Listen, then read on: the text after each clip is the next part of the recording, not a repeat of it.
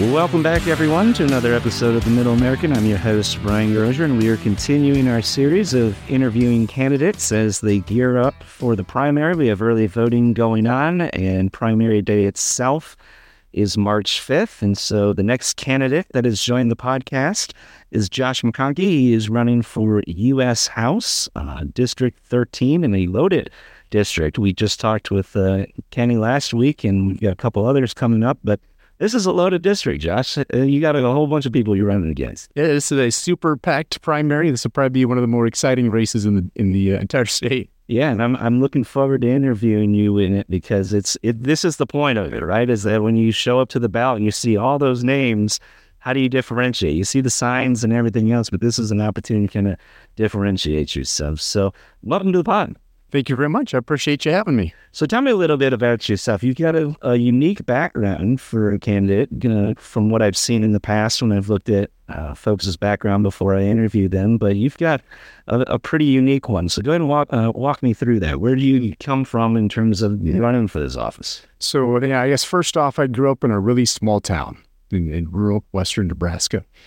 Very rural area. My dad was a railroader. My grandfather was a railroader. My great-grandfather was a railroader. So I was the first McConkey in the entire history to go to college. Wow. So really had to kind of work things, from small town where they have more cows than people, and really, busted my tail in school so I could provide for my family. And, I have a lot of respect for those blue collar workers that pound out railroad jobs. I was looking for more. And so with the military and medical school, I've got to do some pretty unique things. I went to Shatter State College, a really small school in western Nebraska. I went to medical school at the University of Nebraska in Omaha, and then did residency in emergency medicine. So, like trauma, emergency, heart attacks and strokes and those types of things. More of an adrenaline junkie, and that landed me naturally in the military. So I joined up with the Army National Guard and joined in 2000, where things were supposed to be doing medical missions in like Central and South America. This was in 2000.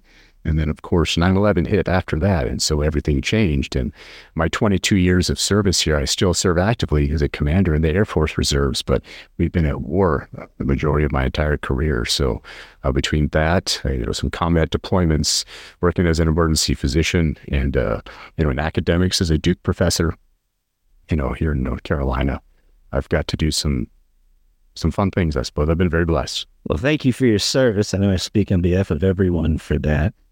You said assistant professor over at Duke. What are you teaching? In the emergency department. So teaching medical students, residents, physician assistant students, and we had dual faculty appointments at the VA hospital in Durham. So working between Duke and the Durham VA, get to work with a lot of individuals and education. I really enjoy a lot of that.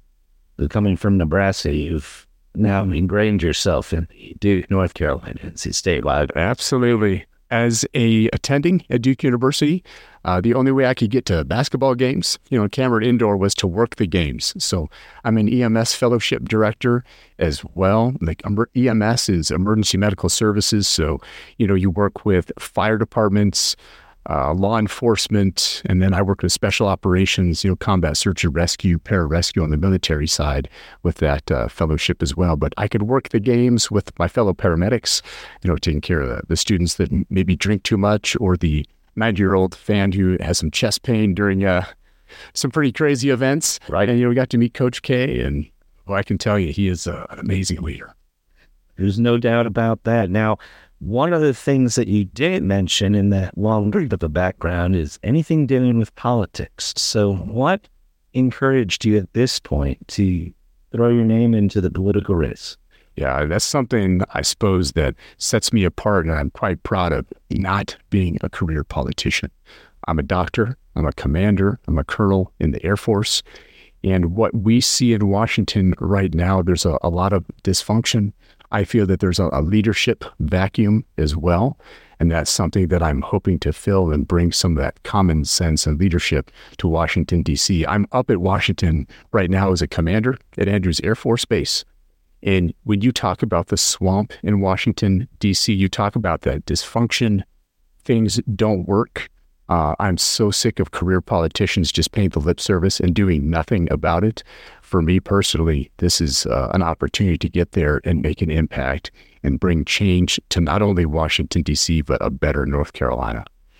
And your position in particular, the one that you're seeking to obtain here in November, is one that when you talk about career politicians, I think this is one of those ones that a lot of people point to, right? Where you have a rep position that is every 2 years. And it seems like reps are running a perpetual campaign. I was at the Western Wake dinner last night where a number of candidates spoke. And one of the things that a number of people were talking about were term limits. And a couple of candidates kind of brought that up in interviews too.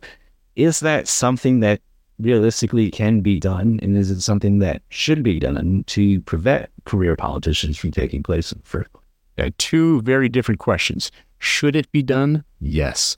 I was probably the first in this race. I was the first in this race. I declared back in end of February of 2023 when it was Wiley-Nickel. This was still a swing district at that point before having redistricting, and had signed the term limits pledge. Quite passionate about that. I think that's probably what leads to the swamp that's in D.C. is career politicians. Joe Biden has been in Washington, D.C. for 50 years. It's, now, is it being realistic? I think so. I'm going to try. You have to convince the other career politicians that have been there for decades.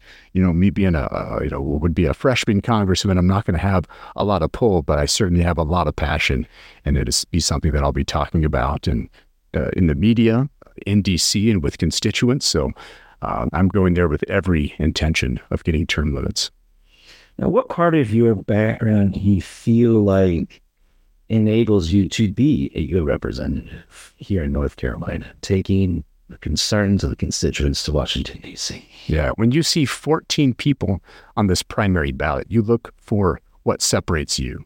So with 22 years of military service, leadership, combat tested, led men and women in combat. I've carried body bags off of battlefields in Iraq as a Duke professor, leading students, fellow attendings, running, traumas and codes. I make life and death decisions every single day. That's my day job. And that leadership matters. So if somebody wants to, we're going to go into just a minute here, go into the issues and kind of your platform and the things that you'll be facing on the campaign trail. And if you eventually get to the office, once you sit in office, the issues you'll be facing there. But looking at your website, there are a number of issues that we'll go over, but how do people find your website? If they're looking more up about you, where can they go? Yeah, joshmcconkey.com, and McConkey is McConkey. And are you on social media as well? Yeah, we have Facebook, we've got Twitter/X. There's a YouTube page, Josh McConkey for Congress. There's Instagram, I think it's Josh McConkey, MD, and Truth Social as well. So we've covered the wide array of social networking. So let's get to it. Let's get to the meat. Let's go to your website and look at the issues that are listed there. Number one on the list is the economy. And I think that is important because I think that's the number one issue. I think that people could talk about a lot of other things, but at the end of the day, people often vote with their pocketbook. And if they're struggling to make ends meet at the grocery store, or if they're struggling to, make student loan payments or mortgage payments or whatever it may be, they're going to look for a change if they're struggling. If they're okay, people tend to, go with the status quo. But that seems to always be the issue, is the economy. So what do you see? Twofold question. What do you see as the biggest issue impacting the economy right now? And what would you do as a rep to address it?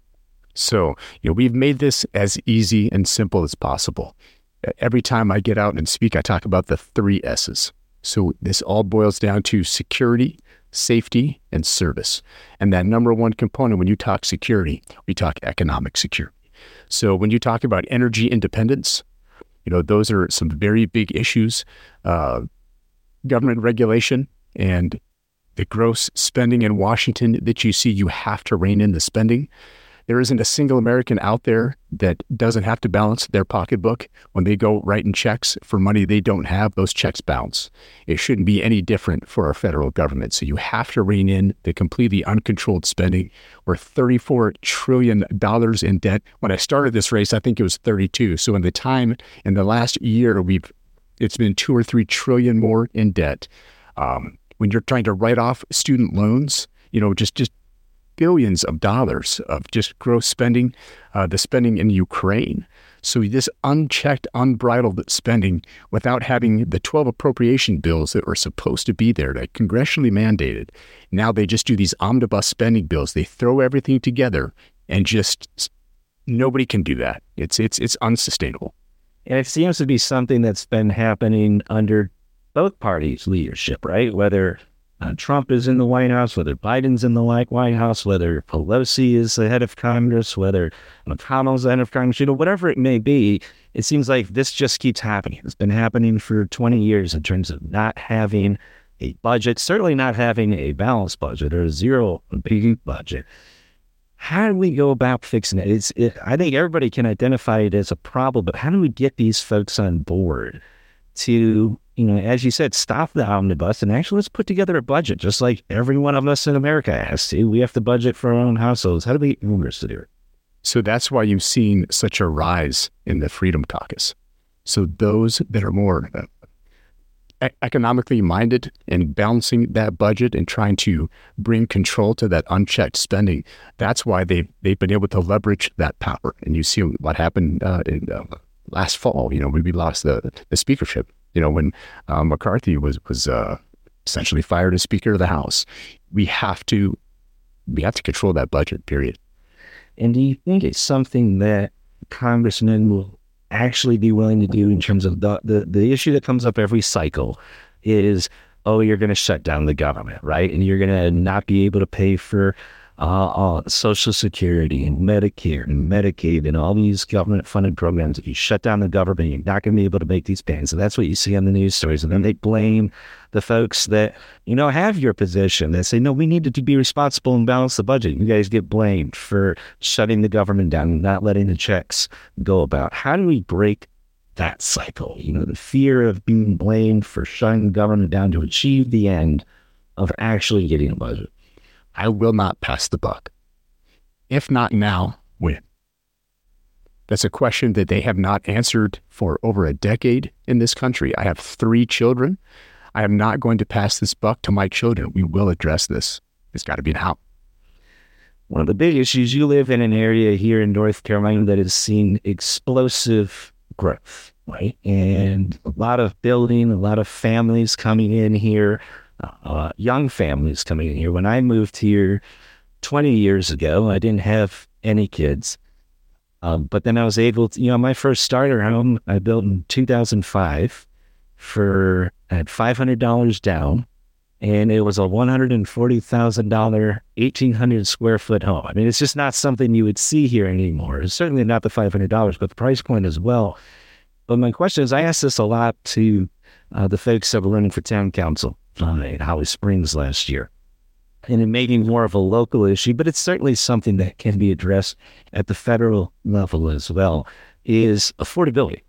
How do we make things more affordable for Americans, whether it's at the grocery store in terms of buying items or simply being able to buy a house, right? Where it's really hard for a family of 2 young kids or 1 kid that's just trying to start out to buy a home because of the interest rates, because of the skyrocketing prices and everything else. We make the American dream achievable. So when you talk the economy, you talk these local politics, all politics are local. That is the number one issue, is affordability. When you can't go to the grocery store and buy a carton of eggs, when you had some supply chain issues 6 months ago for less than it was like $6 or $7 for a dozen eggs, it was insane. When you put gas in your vehicle, when you're making house payments. So right now in North Carolina, the biggest issues that we're dealing with is you're getting hit on all 3 sides. The interest rates are going up, house prices are through the roof, and now your insurance costs are going up on top of property tax. So I guess it's fourfold. So if it's not the interest rate, It's the property taxes. If it's not property taxes, it's the cost of the house. Inflation is just crushing so many aspects of American life right now. I feel that as well. I've got a wife and 3 children. It's not sustainable. You have to have more sustained growth. The economic policies that we've had from this current administration have destroyed the economy. I'm 46 years old. This is the worst inflation I've seen since I've been alive. How do you mentioned like gas prices. One of the things in North Carolina and these coastal states, you get a lot of controversy when it comes to energy and, utilizing our own energy resources as opposed to looking overseas for that, whether it be natural gas, whether it be oil. Back in my own state of Michigan, seen some controversy recently with Biden addressing the natural gas and limiting the availability of it there. Here in North Carolina, is there a way that we can capitalize our own resources to help North Carolinians when it comes to energy costs? Because that's something that's been going up for us as well. You look at your heating bill, you look at your gas bills, you look at all those energy bills, they just keep going up exponentially, especially over the past 5 years. Yeah, I can answer that with a question. I want to ask the Biden administration, why are we supporting jobs in Venezuela? Why are we supporting jobs in the Middle East? Why did we let Europe rely on Russia for a natural gas pipeline? We did not see these issues under Trump. We had energy independence. We need to employ Americans right here. It's a national security issue for me. So when you are spending all that money, you're supporting jobs in other countries, buying their oil, their energy, you're hurting America. So if you cannot have yourself reliant on other people for those types of energy resources. We saw how badly that impacted Europe. We need to be energy independent. It's a good segue to the second topic on your website, which is national security. Broad topic. You can talk about a variety of things on there, but why do you have that on your website? What's your biggest concern when it comes to national security? So I act as an active military commander. I command 120 men and women in the United States Air Force right now. I can tell you that we spend every second of every day preparing for threats against this nation. The number one threat right now is China. March of last year, we had a military exercise in the Pacific Northwest. A U.S. Transportation Command, it was called Ultimate Caduceus. So this exercise is where you put together Department of Defense, VA healthcare system, civilian healthcare system, and we had a large exercise on what we would do with all the casualties from an exercise in the Pacific. We haven't had that level of an engagement since World War II. It's been decades and decades since Americans have actually had to go through an event that's going to impact their daily lives. And so we did that huge exercise out at Joint Base Lewis McConkey. And we were out there for 2 weeks. It was an amazing exercise. I did an interview with NBC. There was big national news coverage. And we're clearly there to thwart Chinese aggression. I don't think there's any question about that. There's not a military leader or civilian leader that doesn't feel that China is our biggest threat when you really look at things. The night before my interview, I got sat down by the media and some members of the administration. They gave me 4 pages of what the ground rules were and things I could not say.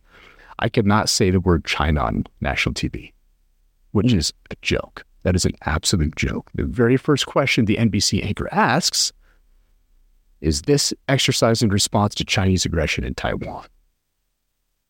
And I'm telling you, if my mind was exploding, I literally cannot say the word China. Okay, I had direct orders from the administration. So the canned response, this is an exercise that we do annually every year, and just this year it happens to be in the Pacific Northwest. I felt like this administration is more concerned about hurting China's feelings than preparing this country for war. And that peace through strength is very real. When you talk about Trump's foreign policy, I don't think the majority of Americans feel like Ukraine would have been invaded, like China would be pushing the envelope so much with all the exercises they're doing in Taiwan if Trump was still in power. You have the peace through strength. I've been in the military for 22 years. I served in the Middle East. I've seen horrific, terrible things. And there are just people that wish America ill will. They will murder your babies while you sleep. They will slit your throat at any second. The world is not a happy, shiny place, okay? If you do not show these bullies what will happen, they're going to completely take advantage of you. When they sense weakness, that's why Ukraine was invaded. That's why Hamas took that opportunity on October 7th and murdered almost 1,300 Israelis. This administration is weak, and I'm trying to reserve the things. As an active military commander, I'm telling you, it is very hard to watch. China specifically, it just seems like we're so intermeshed with that country. You saw it in the debates where there were questions about their involvement in our universities. You saw it in their involvement in our land, in terms of buying up land. You saw it involving our technology, in terms of TikTok and other apps that our kids utilize. And of course, with our business, in terms of all the business that's done between America and China and in that regard. So we're so interwoven with that. You talk about peace through strength from a physical sense in terms of invasion and protection, again, that type of thing. How do we deal with all those other factors too? We're so intertangled. Economic policy as well. When you look at, not ready to segue quite yet, but when you talk immigration, when you talk these foreign policies, the weakness in this administration is it's so hard to watch, trying to keep your mouth shut as a military commander. But as a civilian, now running for U.S. Congress, there's a lot of things that you can talk about. I guess you give me a specific question. I can talk for hours on that one. Well, I guess we'll talk about a couple of the things that came up in the presidential debates, because there are national issues. So there seems to be a push to get China out of our universities and out of preventing them from buying up land. I think a lot of people don't even know that exists. The Chinese government is buying up land here in the United States. Is that, from your military expertise and your knowledge of China and other countries in general, but we're talking China specifically, should Americans be concerned about that? They should be very concerned. Where I grew up in rural Nebraska, it's very sparsely populated. There's more cows than people. This is open source, so there's no classified information. I certainly will not talk about anything classified at all. But Viera Wireless is a carrier out there in rural western Nebraska. There's just not a lot of people, not great coverage from Sprint and Verizon and the big carriers. Over the past 10 years, the Chinese were basically giving all the equipment to Viera Wireless at very, very minimal cost. For a small company, they're like, hey, this is great. We can get all this equipment off the Chinese for, boy, they're really helping us out here.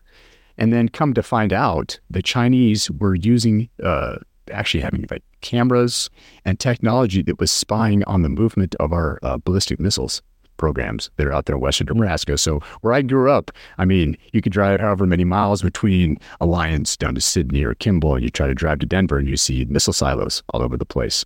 So the Chinese were actually tracking our movements and the maintenance schedules for our ballistic missile program using the technology that they had sold to Viera. And then you look at the land that they're buying around these areas as well. It is extremely concerning.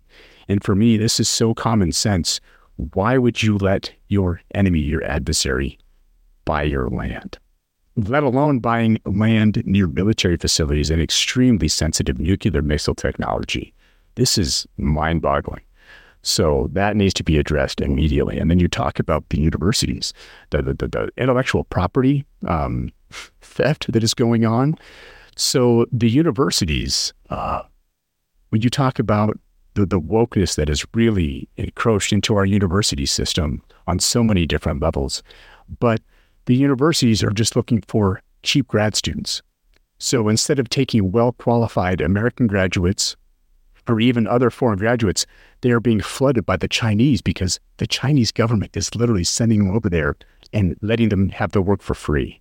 So I can tell you countless stories as a professor, not specifically at Duke University, but with other people in education, other professors who have caught Chinese students red-handed, just flat out taking photos of things that they shouldn't be doing. I mean, just straight up open espionage, stealing secrets, government secrets, weather-related, things. I had a friend that was is now a professor, but got his PhD at the University of Central Florida. There's some big NASA contracts. I'm telling you, it is wide open. They are not hiding a thing. So what do we do to address? Kick them out? Like, how do we address it? It is no different how you would address that with, expelling diplomats. Like, listen, you're clearly here spying for China and stealing our intellectual property. Here's your ticket home. It's not me. That should be common sense. They should be happening a lot. And this administration is so concerned about upsetting China. I literally cannot say China on national TV in a news there. It blows my mind. Well, you can say it here. I can say it here. Absolutely. So this is a good topic because it also addresses something that you just alluded to a minute ago, and it's immigration, right? So if there's a second major topic right now, I think in the national campaign, the economy being one, immigration seems to be number two. And not just from China, but you're talking, all over the world, what's happening at our southern border, what's happening at our northern border in terms of being able to access the United States. So I'm going to ask you two parts of immigration. The first part is going to address people coming here in the first place. How do we address those issues? The second part that I'll talk about after that is what do we do with all the people that are already here? Okay, so I'll shelve that for now. And we'll get to the first part in terms of the people that are coming here, whether it's the southern border, whether it's the northern border, whatever it may be. I don't think there's any debate or any real debate or real dispute that we are a civ on both borders, right? And we don't really much control at all in what is happening.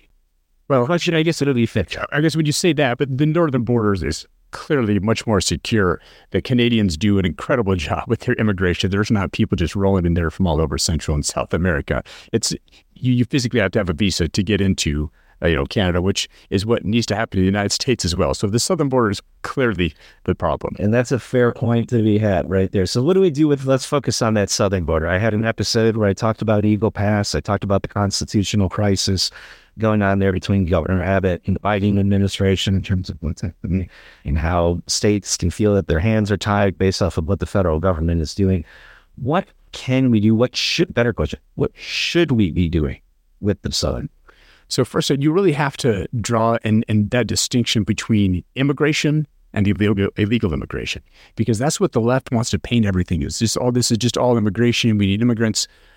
No, completely separate issues. So my wife is an immigrant family. Okay, her parents came from Cuba legally. Her grandfather was a physician. They moved him out to Missouri. All right, he practiced in rural Missouri to earn his keep before they could move back to Miami. Climate and Cuba. Yeah, absolutely. So America needs immigration. We don't have an immigration problem. We have an illegal immigration problem. You cannot have illegal immigration. It's not the same thing as immigration at all. It's a completely separate issue. Without a secure border, you do not have national security. That's a fact. This is not a partisan issue. I don't know how you argue the other side of that, but if you can't control who's coming in and out of your country, you de facto do not have national security. Back in November and December, where you saw 160, 170 people from the terror watch list coming into our country that were caught. How many were not caught? Iranian, Chinese. I mean, everyone in the country knows you can just sneak right across the border of Mexico and get into the United States. That should put, and instill fear into Americans. That makes me lay awake at night as a military commander who gets secured classified briefings on these issues. I'm telling you, it is extremely concerning. So how do we secure it? What is the best? You've heard Trump campaign about building the wall and the allegations from DeSantis that he never actually finished it. You heard DeSantis talk about sending the National Guard and defending it momentarily in that regard. How do we adequately secure this southern border? Absolutely. There are probably 4 or 5 really distinct things that need to be done on that. I've got some articles out on townhall.com. Townhall.com had an editorial that came out on that. It's a very complex issue, but when you really put it down to just like literally 4 things, the physical barriers work. So in certain areas, I think it'd be very difficult to build like the Great Wall of China across like the U.S.-Mexico border, okay? But there are areas where those barriers clearly work. When you put up walls, when you put up the razor wire, you look at the difference at Eagle Pass now that Texas has actually stepped up in the absence of the Biden administration doing anything to secure the border. It works, So you talk physical barriers. You talk manpower. So whether that's, increasing, the funding for border security or you activate National Guardsmen. I served with the Texas National Guard. I deployed with them to Iraq in 2007. All right, this is the 36th Infantry Division. It's got the blue patch with the T on it. If you're a military guy, but I served with those guys in Iraq in 2007.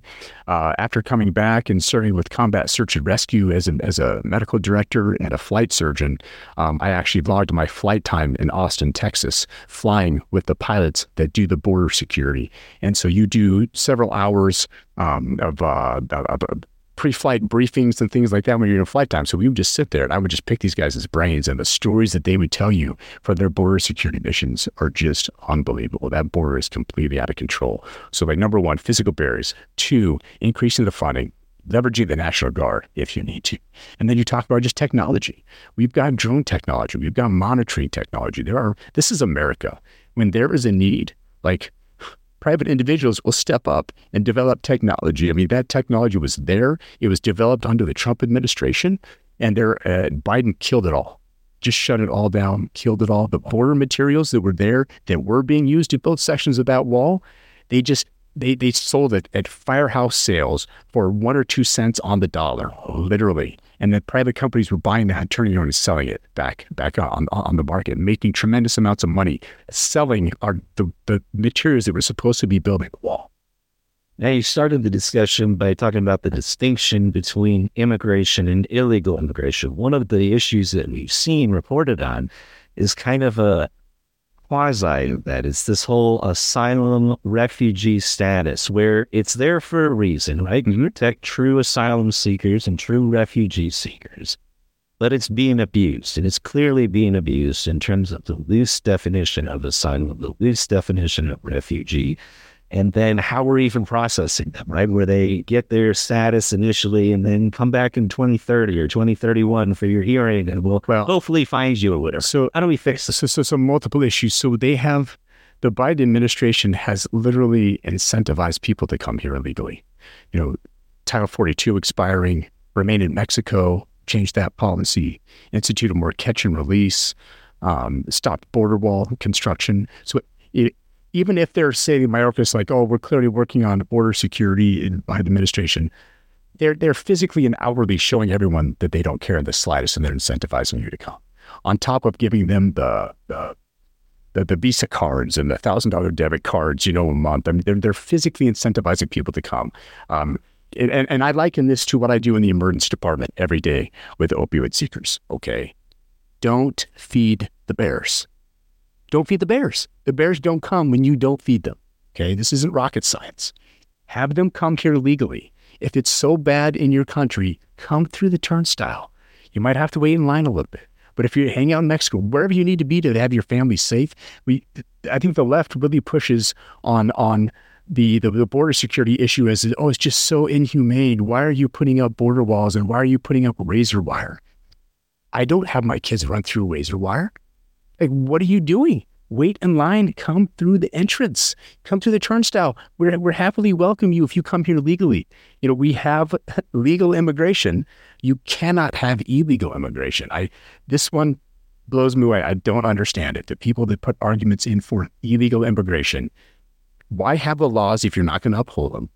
If you don't have a secure border, you don't have national security. I think it's very simple to address, but this is obviously a complex issue. Let's go to the second aspect of it, the one that I shelved a minute ago, and talk about the folks that are here, the millions of illegal immigrants that are here. We've, had discussions about them for years, aspects of it where when the Obama administration was talking about Dreamers and it came up in DACA and all this other programs. Is there a universal policy? Some Republicans will say deport them all. If you're illegal, deport every one of you and then come back legally. Other ones will have a little bit of a caveat and say, well, if you're here on a visa and your kid turns 18 and they're not, kind of in a quasi status, we need to expedite the process for giving them a visa or being able to nationalize them or whatever, whatever it may be. What do we do with the millions and millions of illegal immigrants that are here and may have been here for 15, 20 years, but they're here? If you came illegally, you have to leave. It's no different anywhere on planet Earth. I have worked in Australia. I have worked in the Middle East. I have worked in New Zealand. I had to have a work permit to be there. There's not many countries. There's really no other country on the planet that even entertains the idea of illegal immigration. No one else on the planet does that. Australia, when they have immigrants that try to come illegally into Australia, they've got a big island like north of, up in the Coral Sea area, where they just throw people for decades and they just languish. All right. You cannot enter the country illegally. It was illegal 10 years ago. It's illegal today. The Obama administration, there were some amnesty programs that they have had the people that have been here for long periods of time. There has been ample opportunity for you to capitalize on some of these, try to get yourself legit, legal, applying for visas, green cards. If you came here illegally, you are here illegally, period. You have to go home, go get back in line. Like, we are a nation of laws. It's illegal to murder people. Wow. But you only killed one person. You promised not to do it again. It's fine, mate. We have laws for a reason. If you came here illegally, you have to do it legally. If you allow that to continue, that just incentivizes the negative behavior. Don't feed the bears.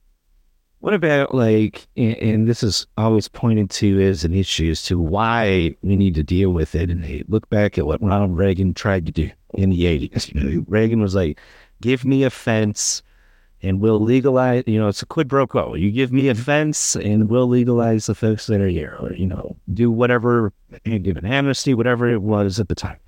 What happened was they gave them that. They gave them the legalization or the citizenship or the amnesty, but they never gave them that fence, right? And so we're still seeing this 40 years later, the same debate, right? In terms of, give me a slaw, give me, whatever. And this is exactly what I'm talking about. These are the issues. I will not pass the buck any further. The buck stops right here. I am going to Congress to solve these issues. I don't particularly want to be in Washington, D.C., let's be honest. It is a cesspool. I cannot stand the ridiculous, the histrionics. Washington, D.C. is crazy. I work in these issues as a military commander right now.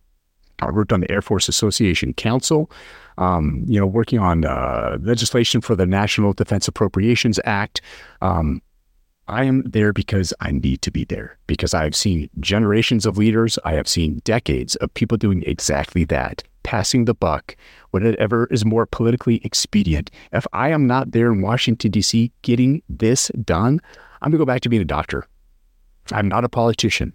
I do not particularly want to be in Washington, D.C. I want to be here with my family. But right now, I am needed in D.C. because things are clearly not getting done. You talked about you used the bear analogy and now to feeding the bear. When you mentioned that, you talked about your experience with patients coming in and dealing with opioid addiction, and that is listed as number 3 on your website in terms of issues you'd like to address. That is the opioid crisis. You've had firsthand experience, especially dealing with the type of work that you do. You see this on a regular basis, I imagine. What are you seeing? How significant is this? Because a lot of people may be like, look, out of sight, out of mind. I don't know anybody that's addicted to opioids or anything. It's not that big of a deal. How big of a deal is it? And what are you seeing in your own work? So as an emergency physician who's practiced medicine for 20 years, I have seen a huge increase in just the last 2 to 3 years of opiate overdoses, and specifically fentanyl. There is a direct correlation of that and that porous southern border. It comes from lots of different areas, but a large majority of that is coming from a southern border. The drug cartels, the drug issue. We've had drug problems in this country for decades and decades. You talk about some of the Reagan policies that was incredibly successful. But when you're the doctor that walks into that room and you work on a child or a teenager and you spend 20 minutes or half an hour or 45 minutes trying to save a life and you're not successful, and you walk into that family and you have to tell them that their son or daughter have died, it is brutal. It is by far the worst part of my job.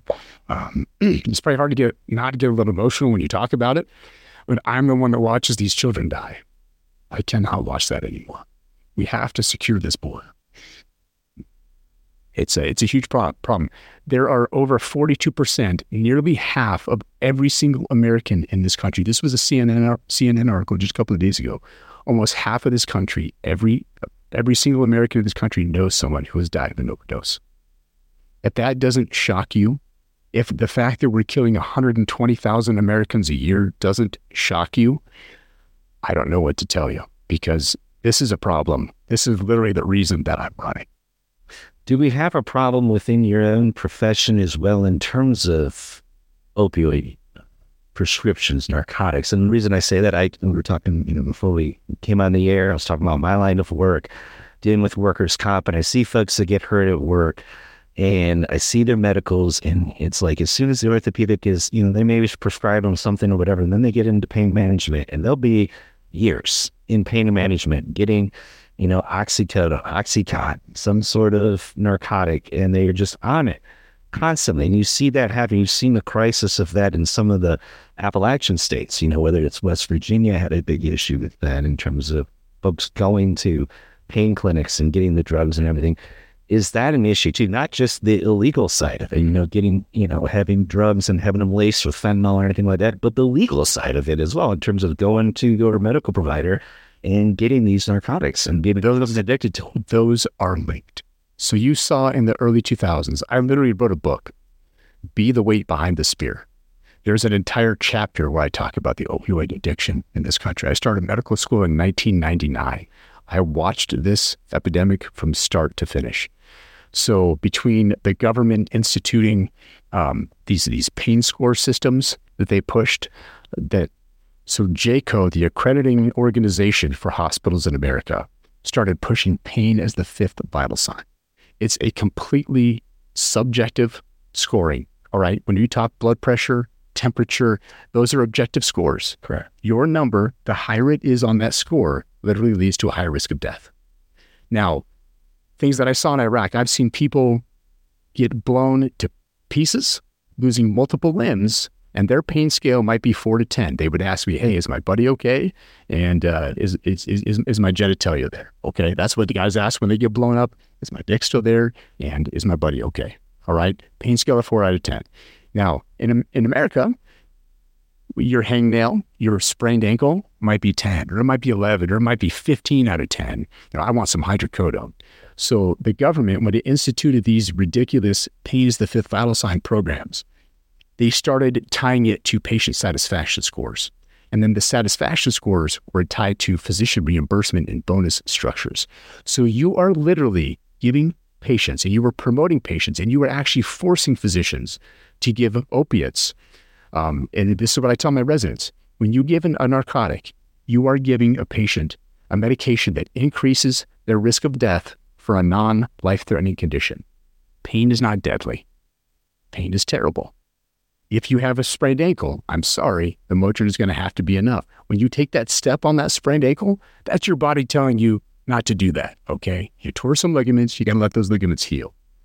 If you have terminal cancer, that's a different story, okay? No one needs to suffer with terminal cancer. But the difference between pain and terminal cancer and the pain with your sprained ankle is very, very different. But the American healthcare system has basically forced physicians and put them in a position. I know people have been fired from jobs for not having satisfaction scores high enough. And for me as a physician, they call me the Naprosyn Nazi. All right. I don't give narcotics. I don't believe in. I sit down and I talk with patients. I'll talk 5 minutes. I'll talk 10 minutes. I'll talk 20 minutes until they are so sick of talking to me that they're like, oh my God, forget it. I don't want it anymore. Because I have seen so many people die on my watches that I wear on my wrist. A time of death, 158. I've done that hundreds and hundreds of times. I refuse to feed into that. Early on in the early 2000s, I got a lot of crap from hospital administrators. I literally had one of my medical directors sit me down when I was a rookie. I was a first year attending straight out of residency. And he sat me down. His name is Jeff. I won't use his last name, but if I ever see him back in the dark alley someday, I swear to God. So this guy sat me down and he asked me to write more opiate prescriptions. He said, Josh, when I was young, I wanted to change the world too. But they're only hurting themselves. So your satisfaction scores, are just lower because at this particular hospital, it was such a candy factory because of this director particularly, that if you don't give drug seekers drugs, take a wild guess what that satisfaction score is going to be. Right.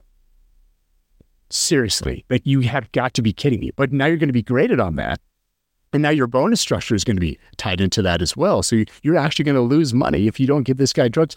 The seekers know that. The bears know that. Okay. My Don't Feed the Bear policy was not very popular until about 7 or 8 years ago. And now I'm a good guy again. It's crazy seeing those pendulum swings. But there's so many hospital administrations, doctors do have a role in that. They needed to stand up for their patients more. We've lost millions of Americans dying with opioids. I could talk about that. I've literally got a whole chapter in my book on it. But these are definite problems. But this is a combination of government, healthcare issues, hospital administrations, and physicians not having the guts to stand up for their patients. So you've got experience. You've got this background that most congressmen don't. And so with that experience, if you get to go to Washington, what could you do? How do we address it? How would you address these issues that you bring up? Yeah, number one, being a freshman congressman, trying to find where you can leverage that experience. So I have already met with the Healthcare Freedom Fund there in Washington, D.C.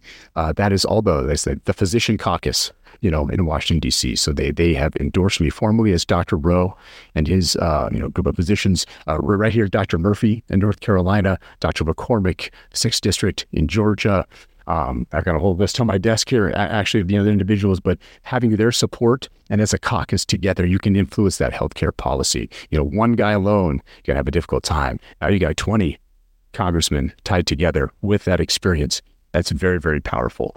When you get to D.C., you very quickly realize that the vast majority of congressmen have absolutely no clue. I mean, the very, very basics about our healthcare system, HMOs, managed organizations, the healthcare lobbying, is the congressmen themselves that don't have the healthcare experience have absolutely zero clue, zero. Very, healthcare literacy so low, it would shock you.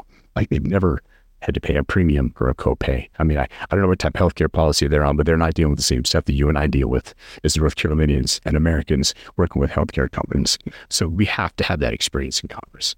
I was going to add, you brought up something that was just about to ask, is part and parcel with healthcare is the cost of it, right? In my line of work, if I'm hiring a paralegal or I'm hiring a legal assistant, the number one issue that comes up in terms of whether I'm able to hire the person or not is not the quality of the job or whether or not they like the people there or anything else.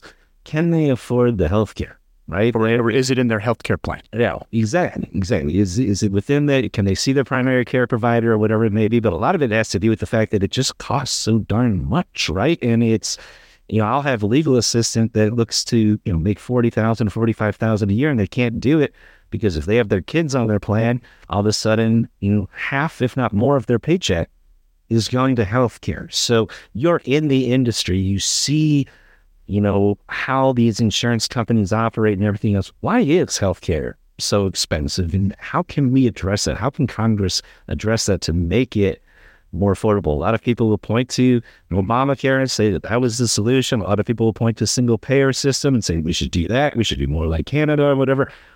What is wrong with the United States system in terms of the costs right now, and how do we fix it?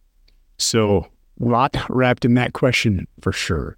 So, the single payer model, that's a government-run healthcare, is a complete disaster. I have worked in Australia. I have worked in New Zealand. I have worked in socialized healthcare systems, the tiered systems, the wait times, the issue in America will be then you want to have a single payer healthcare system. You want to try to lower costs, but you're not going to address the tort reform and the liability issues. So you still want to sue your doctors all the time, but you don't want to pay anything for the healthcare. So the doctors just get squeezed right in the middle there. I don't think people understand how much those single healthcare payer systems and the government regulations impact their cost of care. So I'm going to give you a great example. I owned part of a freestanding healthcare facility in Texas for a while as an emergency physician. We literally could not even afford to accept Medicaid/Medicare because the cost. So Medicaid and Medicare, the scam that they have running is they change their regulations literally daily. So there's thick books and packets that come out every day, every week, every single month to change the game on how they're going to reimburse their healthcare providers, the facility and the doctor. So for you to make any money at all in accepting these government-run healthcare like policies like Medicare, Medicaid, state or federal, it was going to cost us well over, you have to hire 1, 2, or 3 individuals extra in your business, additional overhead to chase the tail for Medicare and Medicaid. You literally have to hundreds of thousands of more dollars to barely break even on something like that. And I'll give you the example of my cousin. So my cousin, Joe, is out in Boise, Idaho. His wife is an occupational therapist. She works with special needs children, people with the developmental disabilities as an occupational therapist doing pool therapy, water therapy. She's an amazing practitioner. She's built a business out there.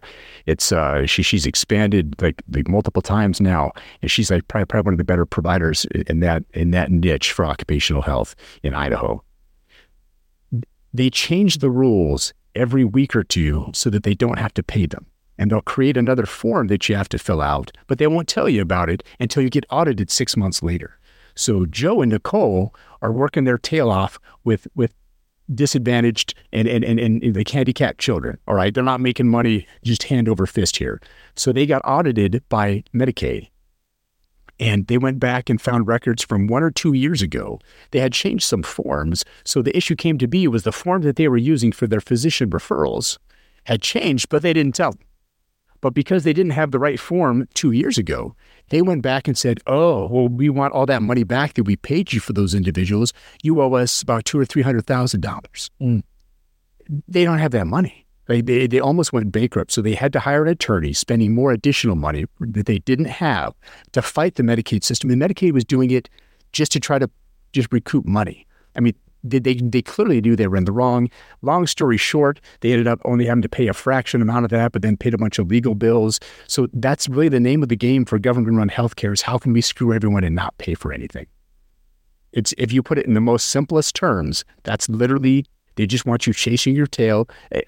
I read this EKG 2 weeks ago. I got reimbursed, the pennies on this EKG, but there was a box right here that I didn't check that they didn't tell us about until you get audited 6 months later, and now you have to pay us back. So not only are they not paying you for that medical service, now you're actually supposed to give the government money back. So government-run healthcare is horrific. Americans will not stand for that. If you have gallbladder pain, say you're a 40-year-old female, and you have right upper quadrant pain, and you know you have a gallbladder issue, and you need to have some surgery. I watched in Australia and New Zealand these government-run healthcare systems. These people were waiting years for surgery, years. But if you have this insurance card, they'll walk you across the street the same day. That same surgeon will walk you across the street and take that surgery out the same day. But if you're on the government system, I saw people wait almost 5 years. I was flabbergasted. I would ask a colleague, this woman I saw when I was in Adelaide. I was at Flinders University as a professor there working. And I'm like, hey, man, this lady's been waiting, she says 3 years for her gallbladder surgery? And he said, yeah, no, it'll probably be about 5 or 6. I'm like, as an American, that blows me away. That is so inappropriate.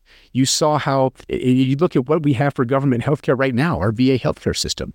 I think everyone remembers the whole scam that the VA had going about 10 years ago, where their wait lists were getting so bad that Congress said, hey, you can't have anybody on a wait list over this amount of time. So all they did is they just kicked them off the wait list and kept a secret paper in their desk. Right. I mean, this is what your government healthcare will turn into. And the more government intervention you have, you think you're saving money? It's the exact opposite. You're hiring more staff to chase your tail, the government interventions, the regulations. As a doctor, I practiced before electronic health records. I actually used to sit down and talk with people. It was amazing. Now, I spend less than 30%, maybe less than a quarter. I am spending all of my time on front of a computer, checking boxes and toggles and switching and doing things to cover my tail so that I don't get audited by the federal government 5 years from now and then lose more money on the very pennies of money that I made to begin with. Government-run healthcare is a disaster, a complete disaster. So the opposite of government, there would be opening up privatized competition. Right? Absolutely. The question, do things efficiently. The question being, though, should we open the borders as it relates to the healthcare? Like, should you be able to shop and say, I don't want Blue Cross Blue Shield of North Carolina. I want United Healthcare based out of Virginia or quarters out of Tennessee. Would that make the system better? Absolutely. That would give this is America. It's about capitalism. It's about competition. The more competition you have in that, and right now, the lobbies that you see for these insurance companies are so strong and are so heavily involved in writing the legislation in Washington, D.C. right now. They're basically covering their tails to create the loopholes for them to be able to do that without real and true competition. So it is a very, very complex issue, but as someone who has practiced medicine for 20 years, if you have a non-physician or a non-healthcare provider writing these laws, you are going to be screwed as an American every single time, I promise you. I'm going to take a hard right turn here for the last issue I want to talk to you about, but given your experience, I didn't want to not address it. Mm-hmm. Ukraine, Israel. You've seen this as part of the national debate in terms of the Republican debates and the presidential debates in terms of what should be our involvement. You have Nikki Haley saying that we need to be there to prevent China from moving into Taiwan and Putin moving into the Baltics and everything else. And then you have Vivek saying we shouldn't be involved at all. And then everything in between, right? So given your experience, what is your opinion on what the United States should be doing as it relates to Ukraine? And after that, I'll ask about Israel. Okay. Yeah, it was a real simple one. So Ukraine, we have to have better accounting on that money. When you see how much money is being wasted, when you see some of the fraud that's going on, I think 2 or 3 weeks ago, $40 million just disappeared, unaccounted for, don't know where it went, didn't buy weapons, wasn't buying shells or ammunition. And I can speak from personal experience in Iraq. When I was there in 2007, about 2 years before I got there, so again, I was flying aviation, Army aviation. I was a flight surgeon, did medevac, did one air assault, all kinds of crazy stuff. But there were some pilots telling me a story on a previous deployment they had been there, where early on in that conflict, CIA and they were flying in pallets of money into this small town in Iraq. So the pilot was incredibly nervous about it because he's accountable. If that's on his aircraft, it's his problem and it's accountability. So they had pallets of like tens of millions of dollars, just money. Flew it to a location in this small town in Iraq. Nobody's there for the drop. The pilot's losing his mind. I'm going to get shot down. I'm an easy sitting target here. Get this money off my aircraft. This is not my problem. So you know what they do? Drop it. They hiked into town, called the cab driver. The cab driver recognizes a crazy opportunity, calls up some buddies with a dump truck, and drove the dump truck out there and just grabbed tens of millions of dollars of cash. Not once, but it happened for a week or two. Where the money, who was it supposed to go to? I don't know, but this cab driver just retired. I shit you not. Can I say that on here? Sure. I swear to God, the cab driver picked up a buddy who had the dump truck, and they just picked up dump trucks full of cash. That's crazy. That happens. If you don't have accountability, it's so bizarre. I'm telling you, these are real stories. You cannot have that. You have to have better accounting. I am all about supporting our NATO allies, okay? I understand that whole joint security for Europe and support our NATO allies. The fact is Ukraine is not a NATO ally, okay? I'm not saying we don't support Ukraine. There just has to be better accounting on that, and there just has to be a lot more oversight than there is right now, and that is the job of Congress, and that is what I will do when I get there. But that is a fact. They are not a NATO country. I don't like Putin. I think he's a terrible guy. I want Ukraine to win that war. Let's do it with some better accounting. Okay. Now you said Israel is an easy answer. Very not Israel. 100% support Israel in that. We have had joint, we have cultural ties, Judeo-Christian values. They are our number one security ally in the Middle East. Having fought war there myself, Israel's been fighting for their life from the day of their inception. Their neighbors have wanted to just destroy them and murder them every second of every day since their inception. They have every right to support themselves. They have my unequivocal support, period. In terms of, let's see, well, we got one more. We got a little bit of time. One more topic I wanted to address with you, just giving your background. And because I've asked this about some of the other candidates as well. You see, it's not the Dobbs decision, reverse Roe versus Wade. So the Supreme Court's already weighed in on abortion. You have had this come up in different states during elections. Ohio was the most recent one in the 2023 cycle where they put it to vote to the states in terms of what to do with it. My basic question is this. If you win, you're in Washington, D.C., you're part of the federal government. Should the feds be involved with the abortion issue, or should it be something that is left to the individual states? I thought Roe versus Wade was grossly inappropriate from the very beginning. It is a state issue. The Dobbs decision hit it head on. Leave it to the states. When you talk about, I don't want the federal, to be honest, I don't want the federal government involved in my healthcare, period. Okay. They don't know what they're doing. They make crazy decisions.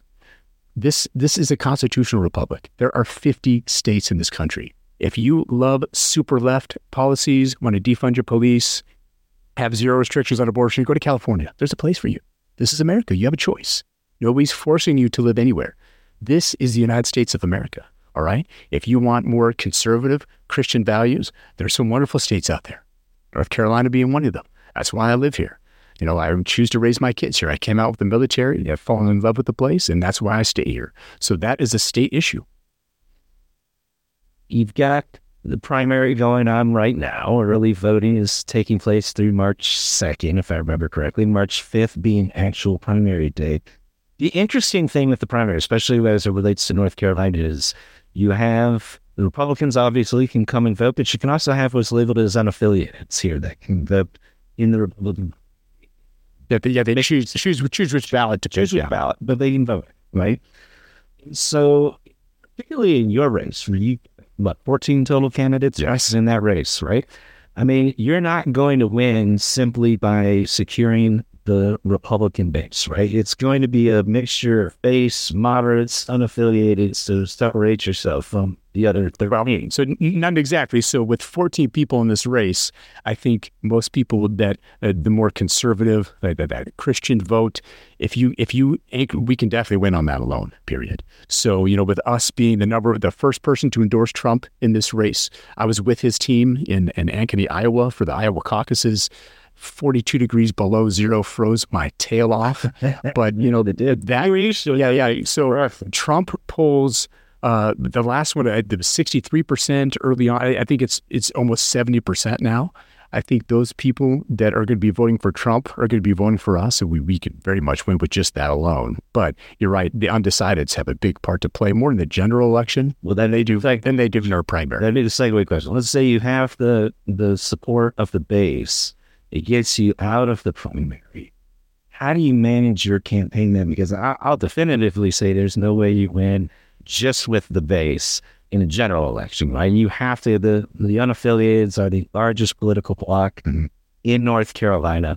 And the main thing with the unaffiliated is their hesitancy to necessarily, they may like Trump's policies, but the rhetoric and all of the things that come with Trump, they have hesitancy, right? And that has shown just showed on the weekend here in South Carolina, where they had the primary and Nikki Haley won the independents. I think it was about 62% to 33%, somewhere around there, about 2/3. How do you balance that? Because we've seen that. We've seen a history of that in the elections of 2020, 2022, and now coming up in 2024.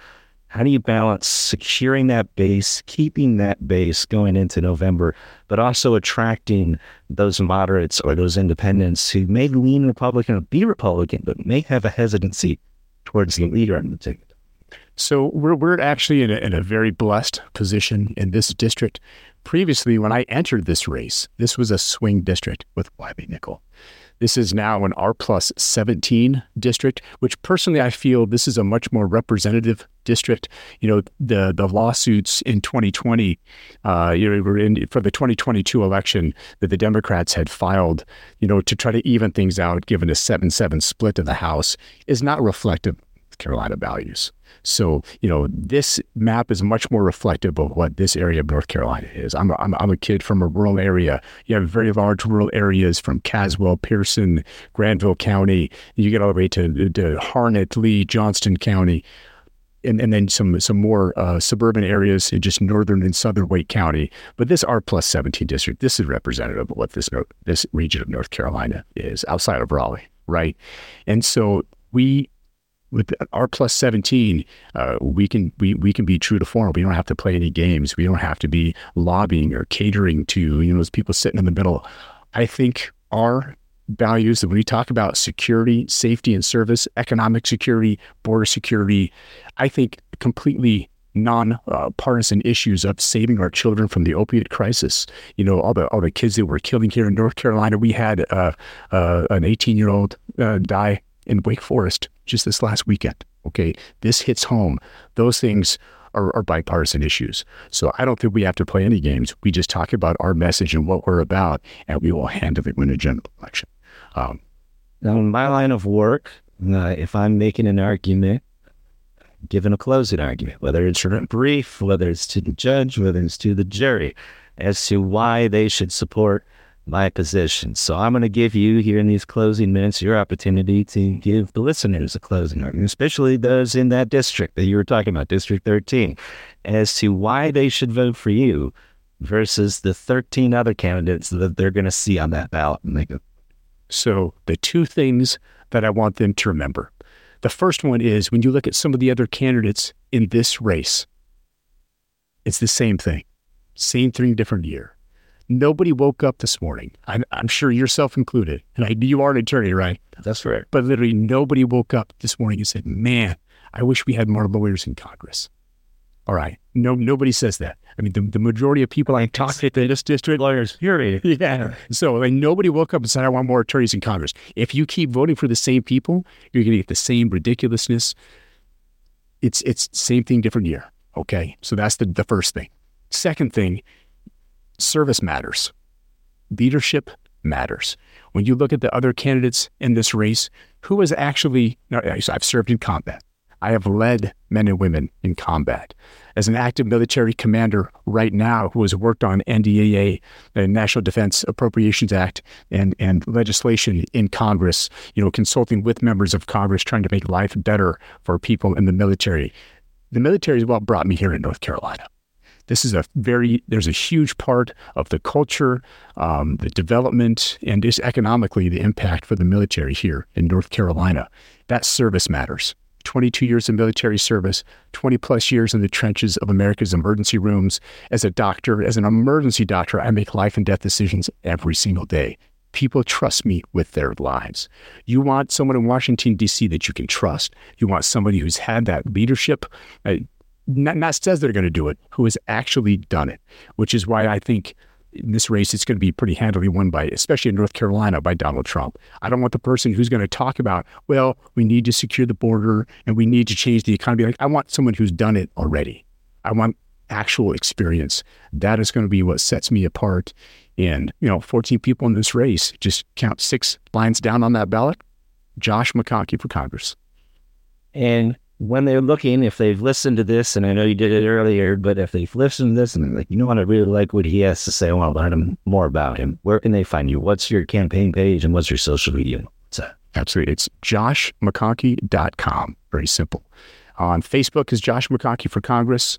On Twitter and X, it's McConkey007. I've had that one for many, many years. Instagram is Josh McConkey MD. And what are the other ones? Truth Social, I think. Oh, yeah. Truth Social. That's just Josh McConkey for Congress. And then if people want to get a really good idea of what I'm about, check out my book. And what's the title of your book? Be the Weight Behind the Spear. That is my call to action for Americans to get engaged in their communities. We lost a lot during COVID, all right? We shut our kids out of schools. We shut out their ability to attend churches. they don't have the leadership skills. They don't have the coping skills. And I know I command these men and women 18 to 25 years old. All right. We need coaches, teachers, volunteers, and family. That's the best resource that we have in this entire country is our people. All right. That is what sets us apart from China and from Russia. And the more people that get engaged in their community, whether that's getting involved in your church, maybe that's coaching T-ball, maybe that's just doing some other community service and volunteering. We need more Americans to engage in their community. That's what being the weight behind the spear is all about. We can't all be the one kicking in the door and shooting Bin Laden in the face. All right. That's not what I do. I'm a doctor. I save lives. I don't take lives, but I take care of guys that do those things. So be the weight behind the spear. And I think the more Americans that get involved in that, I think would be able to bring us together and get us to move. Dr. Colonel, I approve whatever the title may be most appropriate. Appreciate your time spent here, and thank you for joining the podcast. Oh, no, I really appreciate you coming out here, Brian, and God bless. Yeah, absolutely. And folks, this is a continuation of interviews. I'll keep doing them up until primary day on March 5th. But until that time, this has been The Middle American.